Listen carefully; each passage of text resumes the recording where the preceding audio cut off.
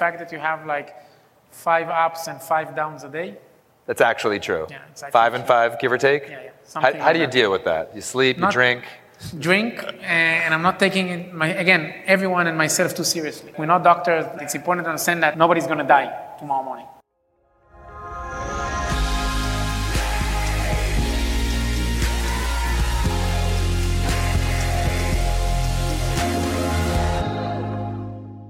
Welcome to the SaaS Revolution Show, a podcast that brings you insights and tactics from the greatest SaaS minds across the world. The show is brought to you by SaaStock, the conference to turn your SaaS up to 11, returning to Dublin in October 15th to the 17th, 2018.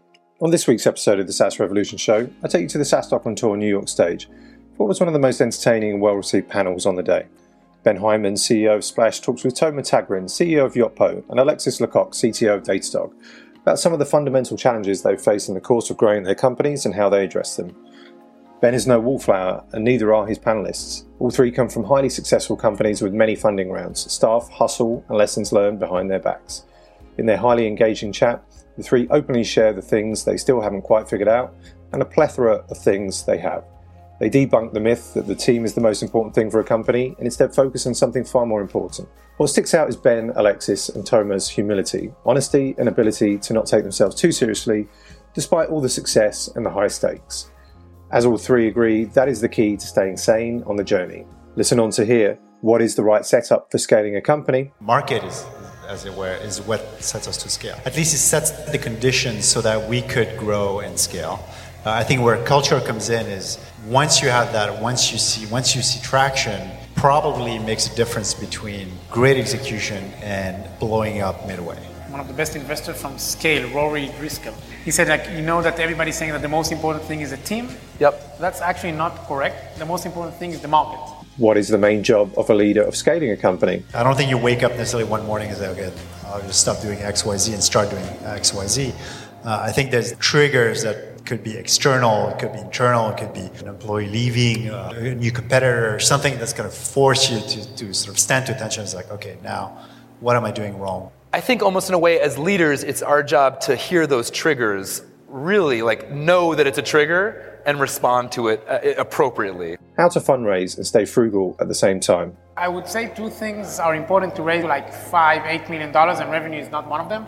I think storytelling is the number one quality that every entrepreneur needs to have. Revenue is a great plus, but I don't think it's that important if you tell a hell of a story, that you get people excited, people that can actually connect from an emotional standpoint, especially with smaller VCs and angels. They are very much emotional, so they need to connect on an emotional level and want to be part of what you're building. You need to burn as much money as we burn to understand that it's frightening to burn so much money. Yeah. So that's something that keeps me up at night. One of the benefits to being based in New York rather than Silicon Valley is the fact that founders don't have to spend crazy money on having the most impressive conference rooms and perks in the neighborhood to attract talent. A sentiment valid for many other places in the world where founders and executives built their companies without unnecessary bells and whistles. We'll gather 3,000 of them from over 50 countries in Dublin in October for SaaStock 18. If you want to come, you can grab your ticket now by going to SaaStock.com. Now on with the show.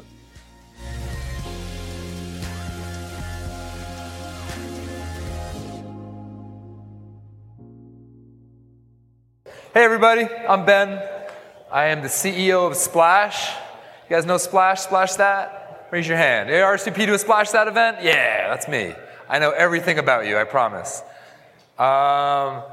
This is going to be fun. I want to understand who's in the crowd before we dive into it. And then Alexis is going to join us in a sec. He's a CTO of Datadog, which means he's going to be incredibly wealthy one day and knows more about us than he should.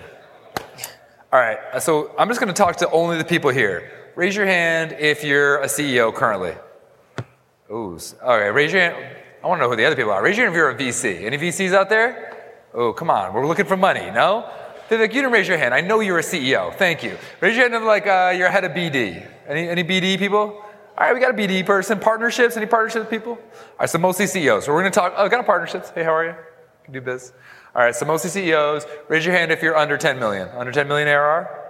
All right, all of us. All right, that's what we're talking about. Raise your hand if you haven't raised any money yet, and that's something that you're thinking about. All right, so we'll kind of talk about money raising. Is that interesting? We're deciding what's interesting. We have a lot we can talk about. This guy's very smart. I'm a brilliant man. All Are we talking about team building? Anyone looking to build a team right now? Is that interesting? Sounds like you need the money first, then we're going to build the team. And then, is anyone very nervous about what is going to happen in the next couple of years to their business if they don't listen very hard now? Anybody? Okay, cool. So this is what we're going to do. We're going to talk about how to put together a lot of money, and then how to build a team, and then really stupid things that we both did. Yeah. He's Israeli, so he's going to be very clear-cut. He's going to be to the point. Does not mince words. Okay, and to that effect, let's get going. So we're considered in the elite SaaS game. I've kind of gotten to this level where I can get other investors to pay attention to me and hopefully go raise a C round. Just so you know kind of where I'm at, I got 100 people that work for me, and we have about 400 clients. And we call ourselves a mid-market and enterprise solution. So I sell an ACV of around 30K, ACV average contract value around 30K, and a enterprise ACV in like the hundreds. Cool? That's my business. All right, now you go. Yeah, how big are you? I'm shorter than you. So You're a big dude. Now, how big are you into the business? We're here to hear about it. So Please. Yotpo raised a little bit more than $100 million, 101. We're going to finish this year hopefully close to the $40 million ARR. What else did you share? ACV. So we sell to SMBs. We started selling mainly to SMBs, meaning ACV was around 10K, now it's 13K. And we opened a year and a half ago what we call like the mid-market team. They're selling 35, 40K deals. I would say still the business is like 70% SMBs, 30% mid-market. We do also have some enterprises in the 150K ACV, but just a handful. We sell to like commerce brands. So we are like a marketing software into every like, I don't know, the cool brands of the world, the Glossier, the Antakya, the Patagonias of the world. And that's pretty much it. How many people work for you? We have a little bit more actually now than 300 people across 3 offices. Here in New York, we're in the city, we have 100-ish. In Tel Aviv, in Israel, we have 180, 185 now, and we have a small sales office in London. Wow. Okay, so let's talk a bit about, since it sounds like a lot of people are in fundraise mode, quick question. Did you have any revenue when you went out to raise? Again, we've heard he's raised $100 million. Yeah. What was your first round that you raised? Yeah, so we raised 100K from angels, and that was our seed. Then we did another like $2 million, 2.3 actually. Then we did another 8, yes. Yep. And then we did another 10.3. And then we started doing revenues. So we raised around like $20 million before the first like revenue dollar. What was your pitch? How did you do that? Yeah, so what we did is, actually it was a bit irresponsible from the investor side. You think? But it was mainly because we were able to acquire a lot of like free, they were not paying us, but a lot of like commerce brands for free using a lot of our integrations. So we showed like really exponential graphs of like usage, content that we're generating, dollars that we're making our customers. So it was really easy to make the extrapolation of how can we make money. So that was one thing. The second thing, I don't think like, it's not like, I don't know, 2018. So today it was much, much harder to do so, I think. It does feel like that's changed, fair? For sure. Like what year did you do that? So we started 2011. And I want to say we raised $20 million up to like 2014. I want to say. So right before that weird correction, you were the guy. My fault. Yeah, my fault. All right, now we know why we can't raise money on a story anymore. It's this guy. Exactly. It's the Israelis. Okay. And you raised money? My story. I raised a series A, I raised a seed. I did 1.5 million, and then I did an A round, I did 6 million, then I raised 7, and then I raised 8. So, and that we call that the B1, which is a fancy way of saying not a C because we couldn't get there. And yeah, I had revenue, but it was the wrong revenue. I mean, look, the question I want to ask you, and I can tell you my answer, when you were telling those initial stories, when you were early days, did you screw up anything that was so darn obvious that as you look back, you would have changed your story? Yeah, of course. So talk to us. I mean, as people are going out to fundraise, to me, there's some really clear moves that I know I would have done differently. What would you have done differently? Yeah, so I would say 2 things are important to raise. I would say up to like $5-8 million, and revenue is not one of them. I think storytelling is the number one quality that every entrepreneur needs to have. And second is like really good introductions to investors. So it's really, really important to understand how do you get in front of those people, and not just from, I don't know, for me at least, conferences didn't work, cold emailing didn't work, nothing worked besides like introductions. So I think that's really, really important from entrepreneurs, from, I don't know, friends of investors. So the intro is really, really important. And you need to like really, really nail your story. Like we did miserably at the beginning. I want to say because we went to people that would never invest in tech. Yeah. So we went to anyone that had money, basically. That's what our strategy. That's very, very off.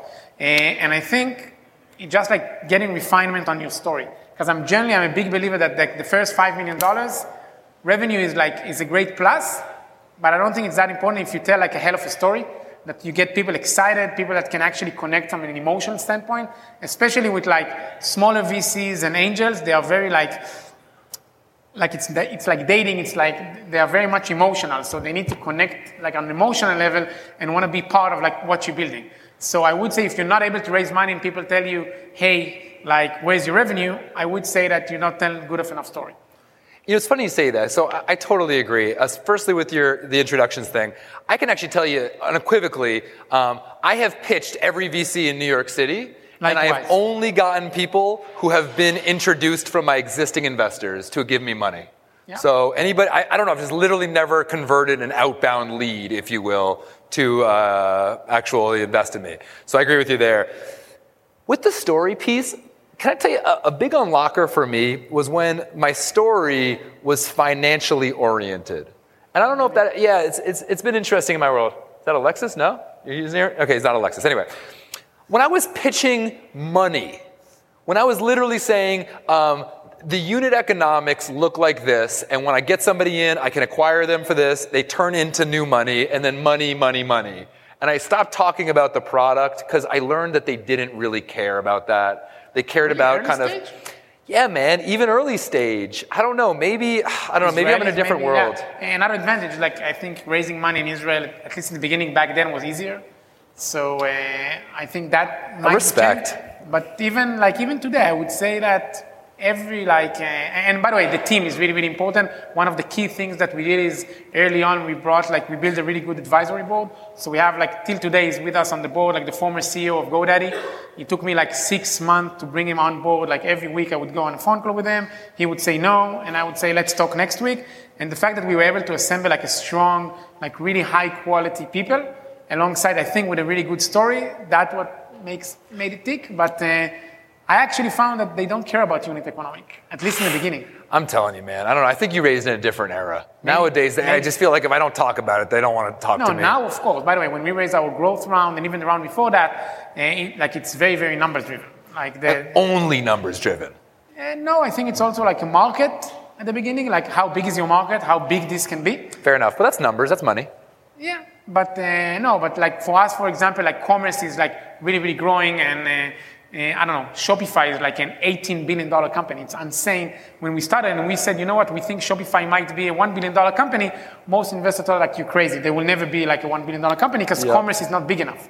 And we needed to have a strong conviction that commerce is going to be a big enough market for us to go after. So I think also talking about maybe graded forces. I'm telling you, look, especially as I was in the early days, I think that's a really important point. So events, right? So just so you know, $500 billion annually are spent on events. It's huge. And yet I did, like what you're saying, I went up against the issue of this market's really not big enough, right? Which it sounds like you went after too. Yeah, because I think, I don't know how you did the analysis, but what is those 500 billion? Fair enough. Is it how much people are spending on tickets and how your ticketing system? I think that's... we don't need to do that here, but exactly. I don't know. I guess what I've learned, and tell me if this rings true to you, I've learned that you want to really talk about how big the industry is and almost anchor on how big that is, because if they don't think you can get to it, if they don't think the TAM, the total addressable, is big enough, they just won't even care. It's just a non-starter. Yeah, so I'll tell you a story that, a few things. So one, I also think on that front, a competitive environment is also important. So I'll share another story. It was a little bit later on, but usually when we want to raise money, let's say we want to raise $1 million, so I always say, okay, let's raise $500,000. Yeah. And then bump it up and make sure that it's oversubscribed. So in each Yotpo round since we founded it, each one of our current investors is fighting to put money, even though it's just like optical, because I know I can raise like, let's say 12, so I'll start with 8. And then the right dynamic is starting to be, okay, I'm fighting to put more dollars in my pro rata, but sorry, you can't put your pro rata, da. So that dynamic is really, really important to create a competitive environment.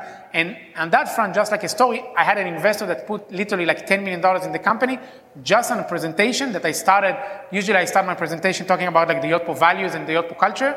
I stopped at the Yotpo culture.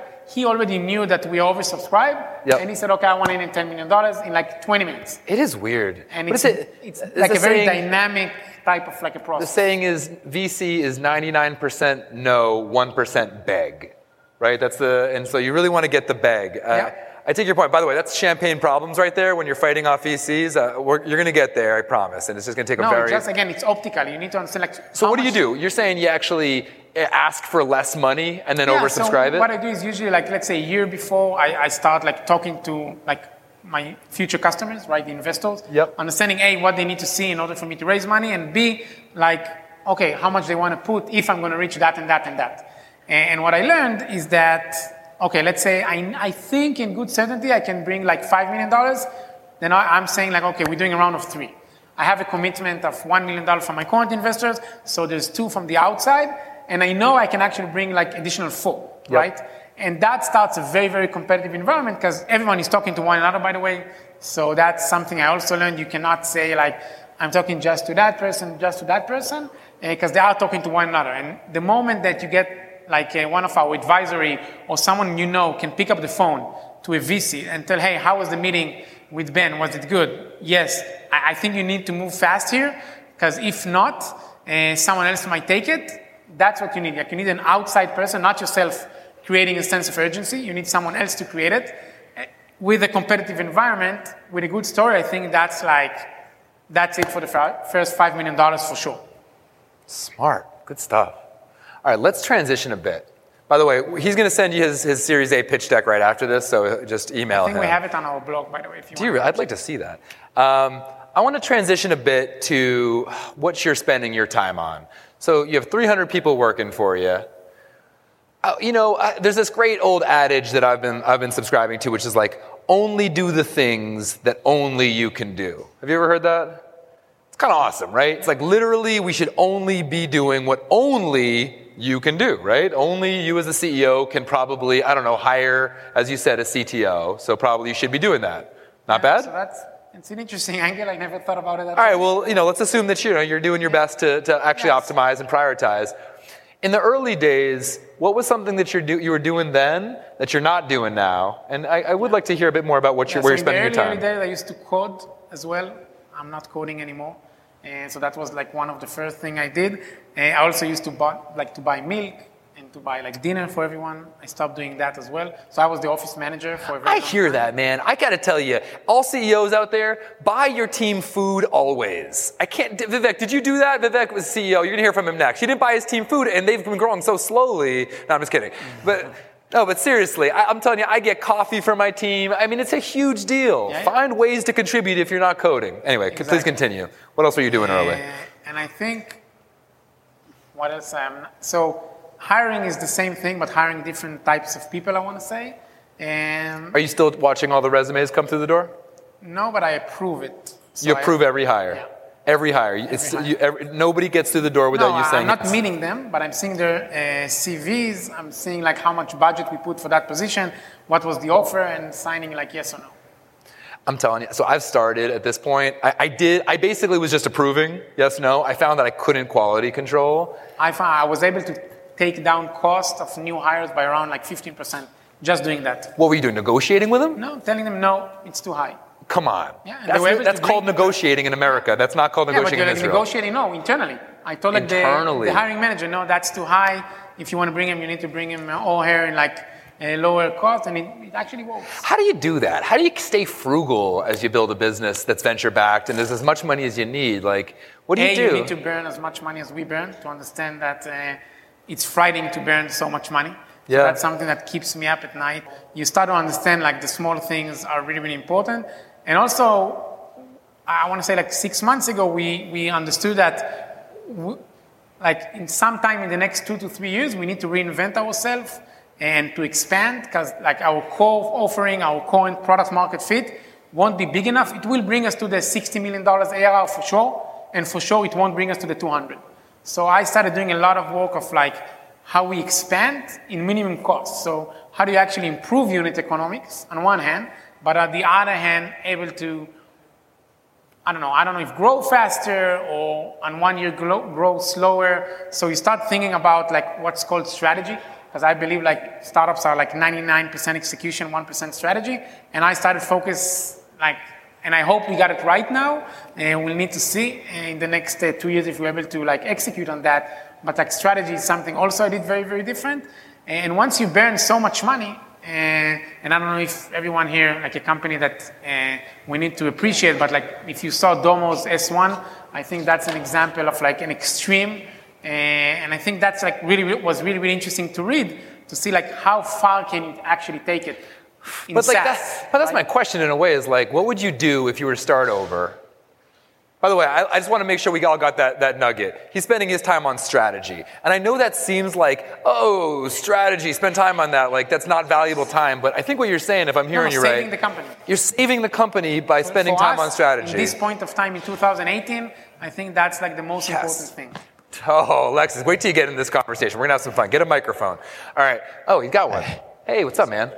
How are you? We were talking about two things that I want your immediate lightning round answer to, because we're getting some good answers. Number one, how do you instill your company with a sense of frugality is a question that, you know.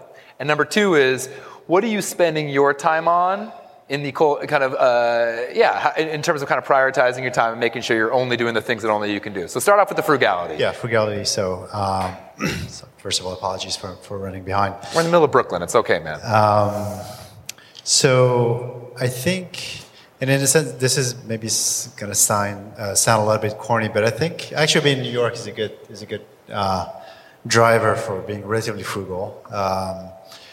Because I don't think there's a particular competition to, have the coolest, conference room. I mean, for a while there were companies out west where they outdid themselves in terms of office space. And that's an easy way to piss money away. Piss it away. Yeah. So I think it's still you want to find a balance and kind of look back on where are we spending money. Are we spending money on things that matter? So for us, for instance, we said we want to have a nice office space, not crazy. We don't need to be in the media with a crazy office space, but it's going to be bright. It's going to be, sort of nice chairs, And so I think as a company, you make these calls, or we want to have, compensation is important. There's certain things that you value, and things that you value less. For instance, crazy perks and stuff like that. You're like, can we do? I want to pause in a moment. That's such a good point. So you're a CTO, yeah? Yes. I underspent on a lot of technologists, and it killed me in the early days. And so to your point, I think what I'm pulling out of what you're saying here is that pick the things you're going to spend on and be deliberate about it. Is that fair? Yeah, absolutely. So, and an office space is not one. It's tough, man. I mean, have you overspent in your time? Do you look back and say we spent wisely, or do you think you overspent? I think probably we underspent. I think in the early days, because you feel like you have to do everything, right? You're getting started. I remember I was doing like payroll and healthcare and all the stuff that you have to do just so that the company can keep operating. And there comes a point where you realize, look, it's silly for me to do that. I got to spend my time in a better way. And that's probably where one of the mistakes I made is to wait for too long. It's not that I was doing payroll forever, but where office manager, we're like, oh well, I can always order food for employees, for snacks. That's fine. It'll just take me half an hour, and I can do this too. I can do it, and it's true. Like I can do it, but am I the best person to do it? No. So I think the opposite question on being frugal in or the complementary question to being frugal in terms of money is being frugal in terms of time. Nicely said. And that's hard because there's never a time where you feel, okay, now we're ready to start hiring that extra person who's going to do something that I was doing, 20% of the time. Because you'll feel like well, it's only 20% of my time. Is it going to justify an extra headcount, a full-time employment? I mean, tell me if this rings true to you, but I found that there's almost moments where I have to just mentally shift who I am to the business and the kinds of things that I do on a daily basis. Do you agree with that? I agree. And it almost happens like in a week. It's like, on Monday it's one thing, and on a Friday it's a totally different thing, and I really need to refocus. Yeah. I think that there are sort of pivotal moments in the company where you have to reflect back and say, this has got to stop. And usually there's going to be a trigger. Yeah. I don't think you wake up necessarily one morning and say, okay, I'll just stop doing X, Y, Z and start doing X, Y, Z.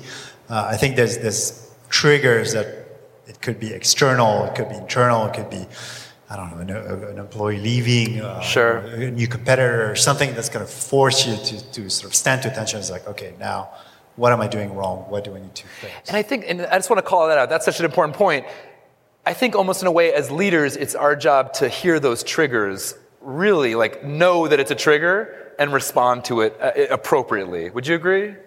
Yeah, that's a particularly difficult thing to do because you have to be really invested in every single second of the business. At the same time, you have to be able to step back and sort of reflect on what you're doing. Sure. And that's a tension that I find hard to maintain. Tomer was talking about strategy. I think that finds its way into strategy. Listening, yeah? I got to ask you this. So Datadog is like a personal hero company of mine because it's like it's two of you guys, right? Started it? Yes. It's two badass like French guys that came to New York and just like built like a monster business. I mean, we all shared numbers. You don't have to share, you can be as cryptic as you want to be. How many people work for you right now? 700. 700 humans. You're nuts. Can you get close to general ARR? I mean, you can tell us like ballpark us. Okay, you don't have to. No, you're fine. You're what fine. I could say is enough to support 700 Yes. people and still be good at it. And hopefully 1,400 next year. So look, a thing that I remember when you guys were starting, and I've been watching it, and I've been terrified of your CEO because he's clearly a maniacal genius. But my question is this, and I mean that with total love. What did you do in the early days to infuse your business, and like what is the culture thing or things that actually set you up for this scale? What'd you do? That's a big question. You can pick a couple. I know you got some that are like hardcore infused in your organization. So I'll say, for one thing, I think the culture is not necessarily what set us up to scale. If we go back to basic, the market is, as it were, is what sets us to scale. I think at least it set the conditions so that we could grow and scale. I think where culture comes in is, once you have that, once you see traction, it probably makes a difference between great execution and blowing up midway. Once you see traction, it makes a difference. Can you unpack that for us? So I'll just give a quote from. So there's a very good, one of the best investors from Scale, Rory Driscoll. Yep. And I was meeting him on something, and he said that everybody's saying that the most important thing is a team. Yep. That's actually not correct. The most important thing is the market. It's like how big can it be? And he said even a phenomenal team in a shitty market, it's still a shitty company. So I think focusing on the market, and then exactly that, will you do good or will you do exceptional? I think that depends on the team. Yeah. Is that? Do you agree? Yeah, I wholeheartedly agree. But come on, you guys. I mean, you've been growing at a crazy clip. I mean, let me tell you what I'm dealing with. Right now, I got implementation issues, I got support issues, I got product scale issues. And look, I can look back 10 years, or 5 years now, and know where I messed that up. And I'm wondering, as you look at the altitude that you're at. The roots for that is the product. Apparently, you're in a shittier market.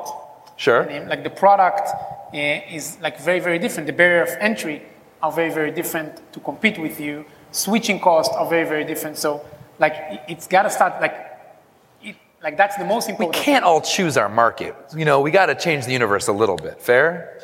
I think you should. I think early on that's where. Oh, fair. All right. That's wise. You iterate until you find, I think, an idea that you like enough, but more importantly, a market that you feel is going to carry you.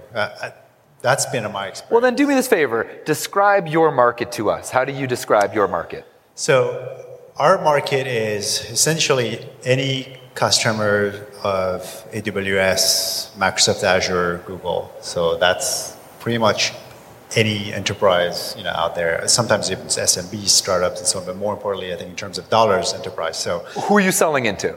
We're selling into technology departments of those companies. So now you could say, well, every company is turning into a software company. You could agree or disagree, but fundamentally, more and more companies are conducting business online. They're realizing for good or bad reasons that running their internal IT sucks and that they should go to the cloud. They go to AWS, Microsoft, Google. They say, okay, now I want to buy cloud. And they'll look at their budget from pre-cloud. They say, oh, there's a monitoring budget, budget line. So then they turn around and say, well, what do I do for monitoring in the cloud? And that's us, basically. And so it's a very broad, very horizontal market that shows no sign of deceleration. And that's the wave we're riding. So then back to your question, how do we not screw that up? And this is where culture, I think, comes in. You decide, we're engineering sort of heavy company, engineering focus, so we build it first and then we sell it later. You can operate differently where you tend to want to anticipate demand, so you sell something you may not necessarily have yet, so you build it on the back end of building enough demand. So I think these are fundamental elements of DNA of the company that are actually not something you decide, it's something you are. It's who you are as a founder or as a group as a founding team, I think, sets that up. Then for us is, I think, fair attention to details and really liking things that are well done at the expense sometimes of, speed, of velocity or momentum, where we do something, it's like, it's not good enough, let's go back, let's do it again, still not good enough.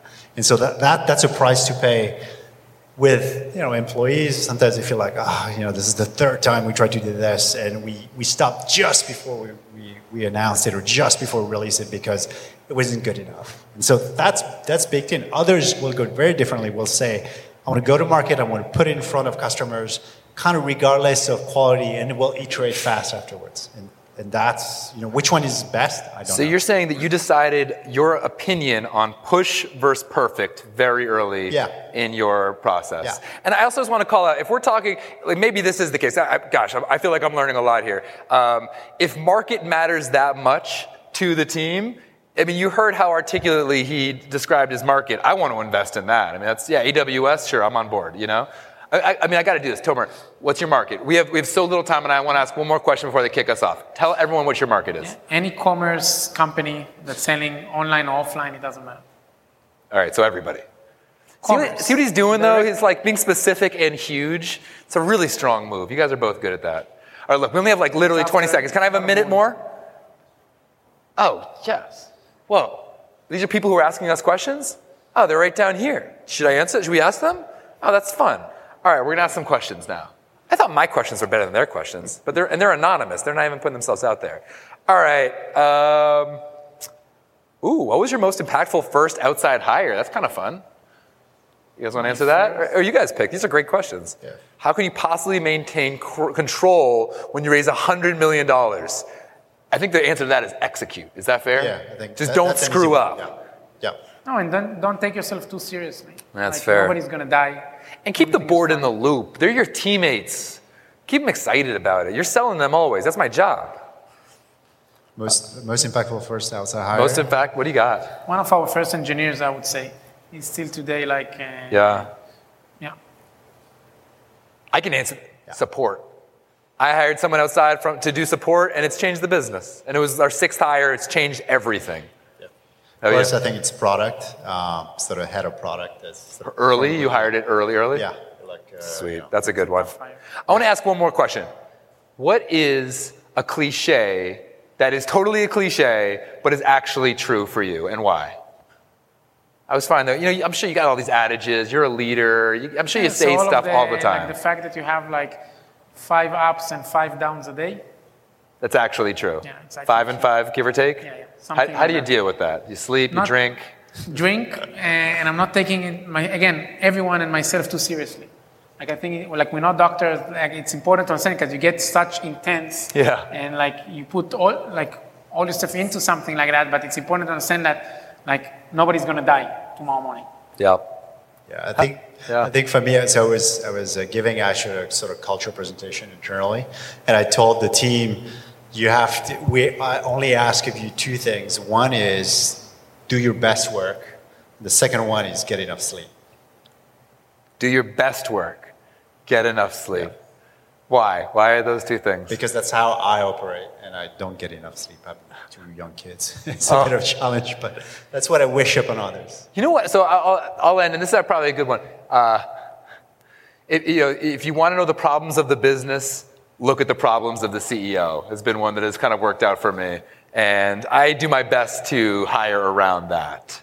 Because God knows I've got lots of problems, as I'm sure you guys can tell after this only have a half hour of hanging out with us. Well, listen, I really appreciate, these guys are very powerful, important men, so I really appreciate your guys' time. Thanks for sharing your knowledge. Thank you very much. And they'll be hanging out signing autographs afterwards, so thank you. Great to see you. Yeah. Thank you. Thank you. Really great. Great answers.